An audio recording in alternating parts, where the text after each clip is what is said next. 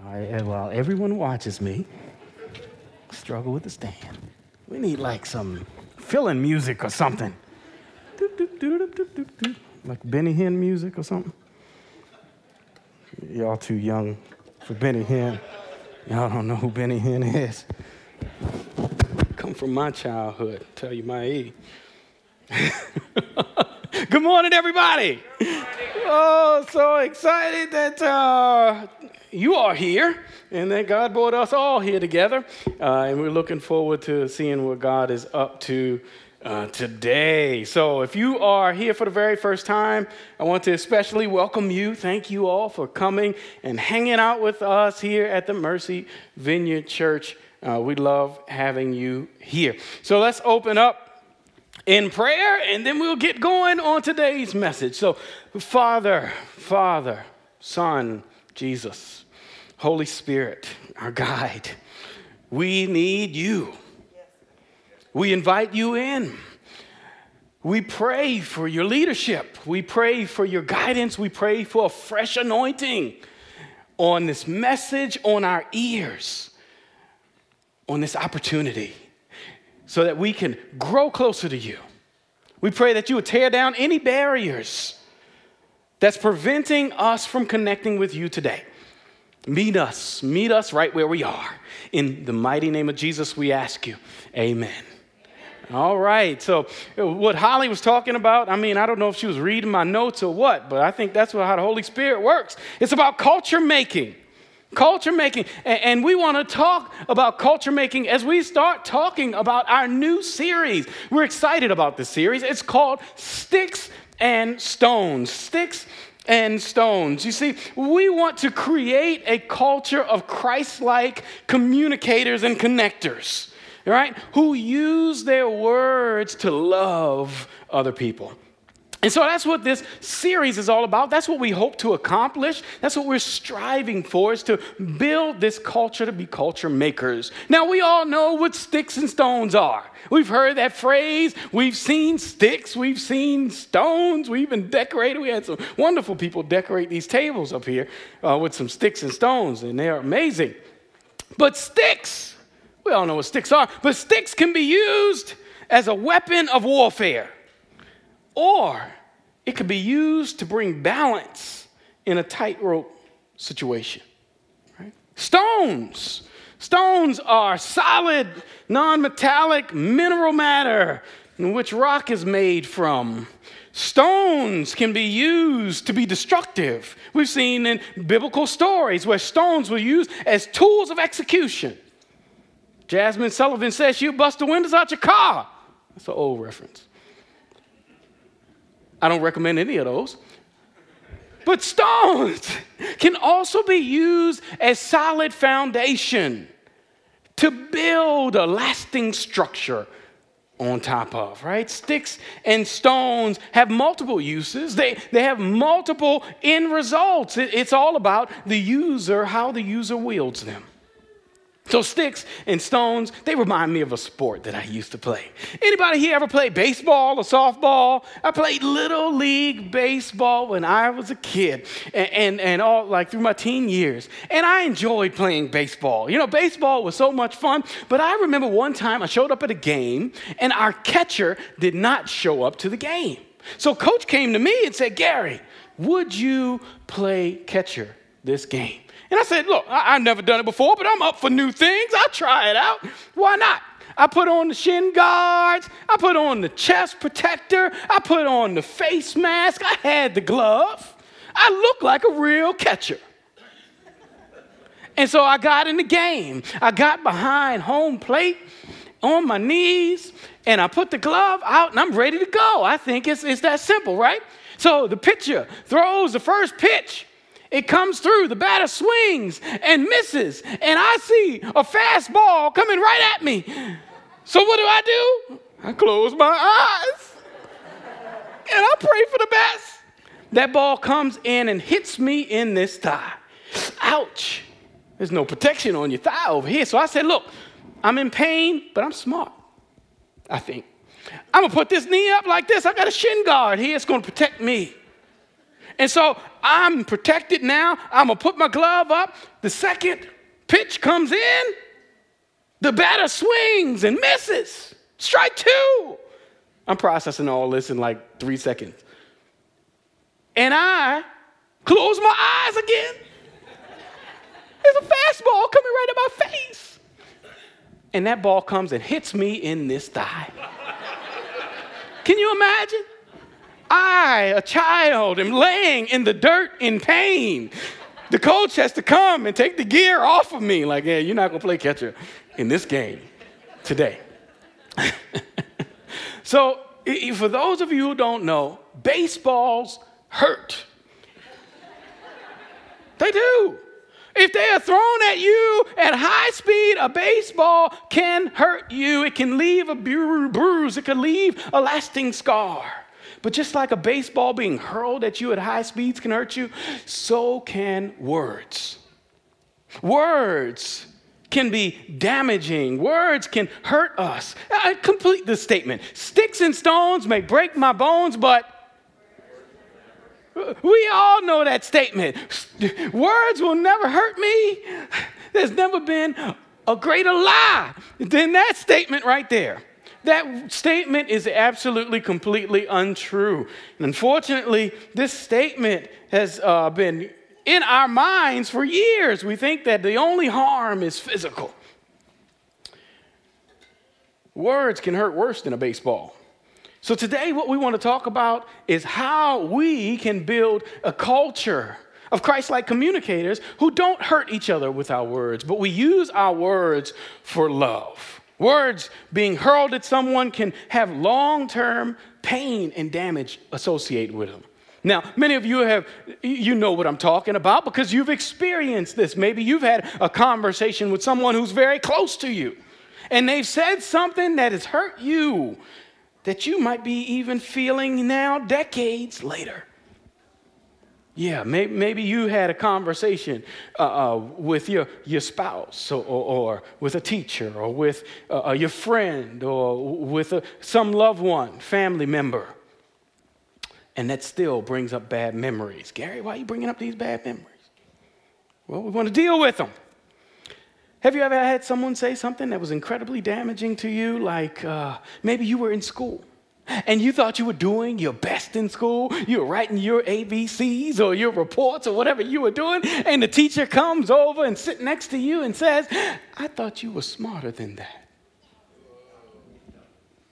Maybe you were at work, you were on the job, and you were doing your very best, and you were bringing the money in. You were doing what you were paid to do, you thought, and then your boss calls you into the office and sits you down. You think you're going to get a raise. You think you're going to get a commendation, and they say, you're not quite the employee we thought we hired.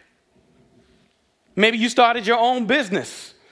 And you're out there doing it. You're killing it. You got your business going. You're getting new clients. You're doing your thing. And your spouse says, you're not making enough to support this family. Go get a real job. Maybe somebody harms you by saying women can't preach. Maybe they've dashed your dreams. Maybe somebody said men can barely take care of themselves, let alone take care of their kids. Go get a job, man. You see, poorly thought out statements can cause dreams to be shattered, can cause hopes to be dashed, can cause cultures to be oppressed, can cause progress to be stunted, can cause divisions to be formed, can cause hate to be manifested, can cause futures to go unrealized. Poorly chosen words. It's not always what you say that will cause problems and divisions, but it's how you say what you say that can actually cause some challenges in your life. A lot like this situation on this video that we're going to play.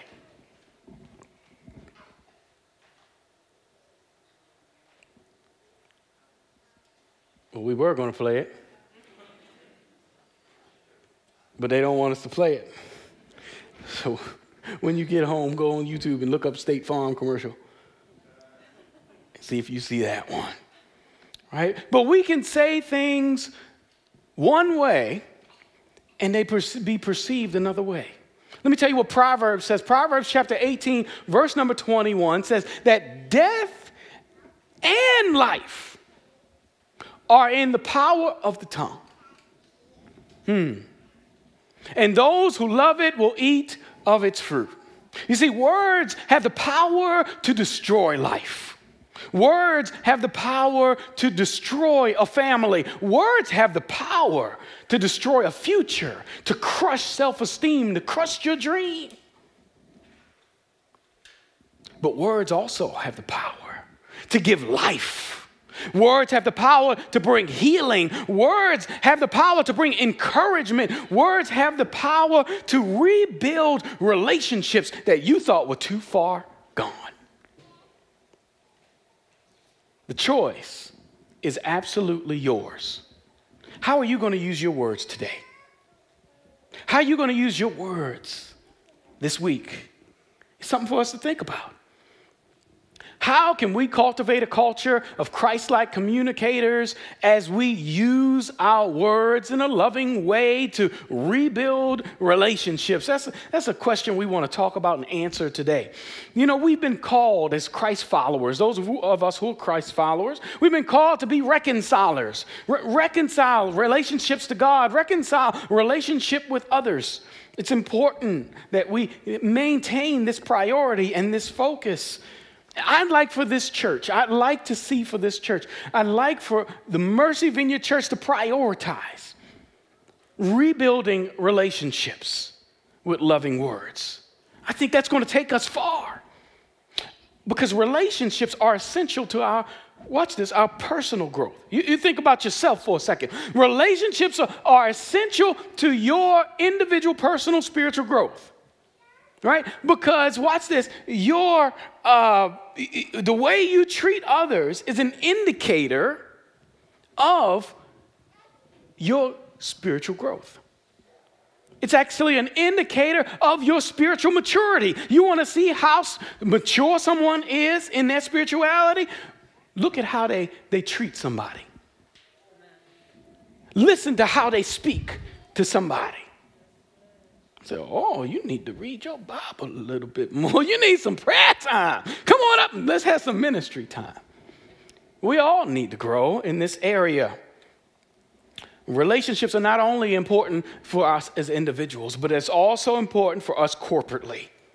In order for us to continue to build a healthy multi-ethnic, a healthy multicultural, a healthy multi-socioeconomic, a healthy multi-opinionated, a healthy multi-generational church, we're going to have to prioritize how we speak to each other. The words that we use are important. I believe that James, the half-brother of Jesus, who wrote the book of James in the Bible, I believe that he has a formula for us to follow.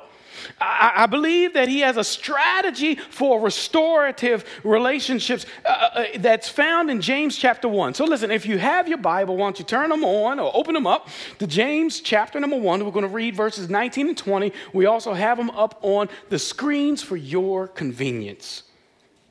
James says in the CSB version, brothers and sisters, understand this, everyone should be quick to listen, slow to speak, slow to anger. For human anger does not accomplish God's righteousness. James, specifically speaking to believers in Jesus, right? He calls them out brothers and sisters.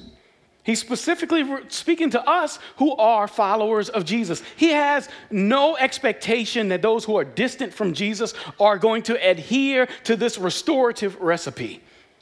So it's for us as the salt of the earth to be preservers. It's for us as the light of the world to shine that light bright. It's for us to be the reconcilers and the peacemakers who use their words to rebuild relationships.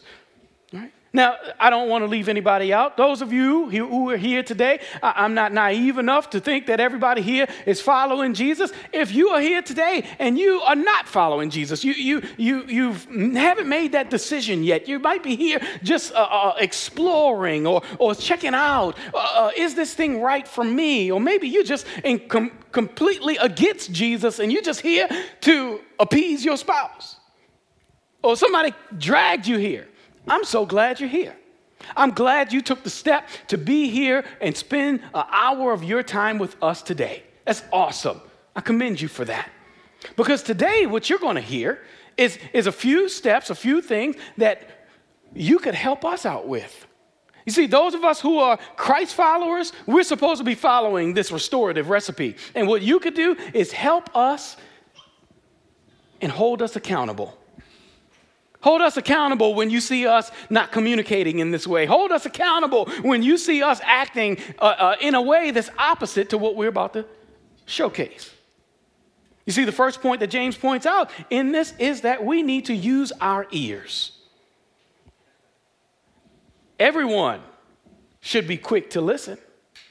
You see, when we talk about Christ-like communication, we want to all talk about the love and all the words you're going to say and all that kind of stuff. But he says, no, don't start with what you're going to say. Start with what you're going to hear. See, God gave you 2 ears and 1 mouth for a reason. That means you and I need to do twice as much listening as we do speaking. And he's not talking about passive listening here. He's not talking about, I'm going to sit back and wait until you shut up so I can get my word in. You ever had a conversation with somebody like that? That's the most difficult person in the world to talk to. They so full of themselves. Are you that person? Gary got on me this week. Now, James is specifically, I believe, speaking here about active listening. What is active listening? That's when you engage with a person who is speaking, that you show visual cues, that you're actually involved in the conversation, that you're actually listening and learning from what they have to say, that you believe what they are saying is actually important, that they are a human being and they have a perspective and it's worth hearing. So we need to learn to listen. It's an important step. If we are going to be reconcilers, if we're going to be rebuilders of relationships, it's important for us to use these 2 ears that we have. The second thing that James points out is that we need to watch our mouths. He says everyone should be quick to listen and slow to speak. Now, he's not talking about the pace at which you speak. What he's actually talking about is think before you speak. Especially when you're engaged in a conversation that rubs you the wrong way. Watch this. Especially when you're engaged in a social media post that rubs you the wrong way. Uh-oh. He wants us to think before we speak. Think before you post. Think before you text. Think before you send that email. I wish I thought before I send a whole lot of emails. It's on record. God have mercy. Think. Now, when we think before we speak, our response is going to be delayed. You see, it's not always about you jumping in the comments immediately.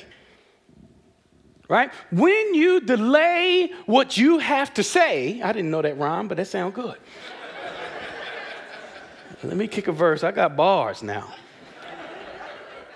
When you delay what you have to say, you're not always going to be considered the smartest person in the room. And guess what? That's okay. It's okay to not be considered the smartest person in the room all the time. Guess what? Let your phone be smart. You and I ought to want to be wise. You see, smartness is connected to information. You can gather all the information you want. Nowadays, you don't need to gather information. You got Google. But we ought to want to be wise in that what that means is that we know how to apply that knowledge to our life situations. Okay? The application of knowledge. So we can make better decisions, so we can show people love, so we're not hurting people with our words. We're thinking before we're speaking. I know I openly admit, I'm not the sharpest knife in the drawer. Thank you for that confirmation in the name of Jesus. Dick, I know it's you behind the mask. But I'm not the sharpest knife in the drawer. I don't proclaim to be. I know that there's other preachers out there who are more articulate than I am. I know there's people out there with more degrees than me. It's more people out there who could speak way better than me without stumbling. I don't have that gift. Me and Moses are right there along with each other. But what I do try to do in any conversation that I'm involved in is to take my time and think before I speak. I try to take my time to think about what's the right thing to say in the situation that I'm involved in. What's the thing that I can say to bring hope and life into a situation and not death and destruction? And that might not come till 24 hours later. I might not be able to give you an answer right now. I might not be able to give you the right answer. I should go back and say that right now. Oh, I can give you an answer. When we speak in any conversation, anything that we're talking about, any conversation, any discussion throughout our lives, we need to try and understand other people's perspectives before we just jump on them and say what we have to say. So let's watch our mouths. And finally, I think the last thing that James is pulling out here is that we need to open our hearts. It's important. Open our hearts. So he wraps up the statement that everyone should be quick to listen, slow to speak, and watch this, slow to anger. Because why? Human anger does not accomplish God's righteousness. Human anger is natural. Human anger is real, right? He is not saying here that you are a bad person because you get angry. He is not saying that you are in sin because you experience anger. If you're a human being, you get angry. You do. It's a part of life. But what he is saying, what he's trying to communicate to us is that we cannot use that anger to achieve what's right in God's eyes. Let me explain what I mean. Some of y'all are looking at me. Wait a minute now, Gary. I hear you. We can be angry about things that are not right in this world. We should be angry about the things that are not right in this world. Injustice, hunger, right? Marginalization. We should be upset and angry with all of this nonsense that's going on in this world. But that anger should drive us, should fuel our desire to learn more about that situation. Have you ever seen somebody go into a room, a movie or something, guns blazing, without knowing the situation that they're running into? People only get hurt in those situations.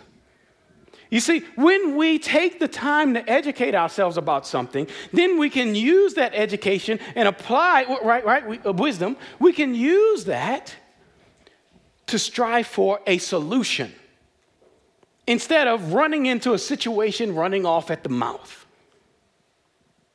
Anytime we run into a situation uneducated and spewing our thoughts, our biased opinions, we always end up creating more division. And we talked about unity and division last week. So if you missed last week or if you didn't hear it, why don't you go on to Mercy Vineyard's website, mercyvineyard.org, and click on that button and listen to that message. I think it'll be helpful. Connect it with this one. So you may think that you're getting back at somebody by being angry. Have you ever did that? I'm going to get them. I'm going to show them how angry I am. I'm going to come out on top. I've been there. I know how that feels. I know how it feels in various situations to show my anger. I repent of that stuff too. But I remember like trying to show somebody that because I'm angry, things will go my way. If I just hit this table hard enough and showcase my anger, that people will change to my side. If I raise my voice and tell you what's on my mind, that's going to change the outcome of things. That things are going to start going my way. How selfish and self-serving that stance is. The only thing that unmanaged anger does is lead to problems for the person who's showcasing that act and acting out on that anger. Unmanaged anger leads to all kinds of health problems, right? Headaches, digestive issues, heart attacks. I don't want none of that. Right? Listen, if you are here today and you have a challenge with managing your anger, I'm real. I'm trying to be real for this whole thing, but I want you to get the help that you need. Make an appointment with your general practitioner. Make an appointment with a mental health professional. There's no shame in getting the help for what you're challenged with. Make an appointment with one of our pastors to have an initial conversation. Listen, we are here to help because we love you. And we don't want to see you hurt, or we don't want to see other people hurt. So as followers of Jesus, we're called to rebuild relationships. So let's work on our relationships. Let's work on our speech. Let's work on listening. Let's work on watching what we say and how we say it. Let's work on our anger and how that fuels the divisions that we continuously find in our relationships. You know, too often, instead of being patient with people, we allow our anger to sit in and we break off the relationship. Have you ever done that? How many people on your social media have you blocked in the last political season? How many people have you cut off from your life because of something that they said or posted or texted you? I think James is guiding us to be patient with our words, patient with our communication, and the best way to be patient and learn to be a better communicator is to learn to love. Learn to love. Y'all know John chapter 3, verse 16. Many, if you believe in Jesus, or even if you're not, many of you us have learned this verse by heart. John 3:16 says, "For God so loved the world that he..." What did he give? His one and only son, his best. That whoever believed in him would have, it's up there, eternal life. Eternal life. How does God define love? How does he define love? Giving his best to those who are against him. Oh. To those who are against him? Yeah, the world, us. You and me. Put yourself in this verse. For God so loved me that he gave me what I did not deserve in order to rebuild a relationship with me. How many of us are willing to say this? I so love the guy who cut me off in traffic and flipped me the bird that I pulled over and prayed for him. That when I saw him pull up to the stop sign and take off like a wild bat and crash into the pole, I pulled over to make sure he was all right. Can we do stuff like that? Or do we flip the bird back? Man, What kind of words are we using? What kind of words are we using? So we need to rebuild relationships. We need to rebuild relationships with all people. Now, let me just say this before I close out, is that I'm not talking about toxic relationships. Okay? I'm not talking about those relationships that are abusive. I'm not talking about those relationships that keep you from your purpose in God. I'm not talking about those relationships that keep you in your addiction. What I want you to do in those situations is pray about it and let that go. Let God lead you away from those things that distract you and disgust you and take you further and further away from Him. But I do want us to rebuild healthy relationships. How do we show that love? How do we rebuild those relationships? Here's what you can do.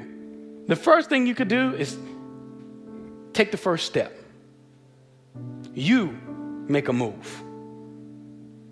Don't wait for the other person to come and apologize and grovel. Oh, what can you do? I'm going to ask you to do something today. I'm going to ask you to make the first step. So what I want you to do right now is I want everybody to stand. And as you stand, as I was talking about rebuilding relationships, as I was talking about taking that first step, somebody popped in your mind. A relationship with someone who has been cut off. Somebody who you don't see eye to eye with. That you've now blocked on social media, that you blocked them on your phone, that you don't even talk to them anymore. Keep that person in your mind. Keep that person in your mind. Because what I want you to do is take a step toward that person. That person could be your parent. It may be your spouse. Maybe it's a child that's walked away because you don't see eye to eye anymore. Maybe it's a friend or a family member. Maybe it's your neighbor. I want you to take a step today to rebuilding that relationship so that we can honor God. We can help to love each other. And so that step is this. At the front of the church and at the back doors, we have sticks and stones. There's stones at every table. And what I want you to do is, this is a gift for you, is to go take a step to these tables. Step out of your row. As the worship team gets up here and gets ready to sing, take a step out and grab a stone for yourself. Just come on up. And on that stone, I want you to write the name of that person or the initials that you need to reconcile with. Would you take a moment and do that? Come on right now. There's a table over here, table over there. Take a stone, write the name on it, and take the stone with you. I don't want you to leave it here. Everybody doesn't need to know your business. There's somebody in your life that you need to take a step toward.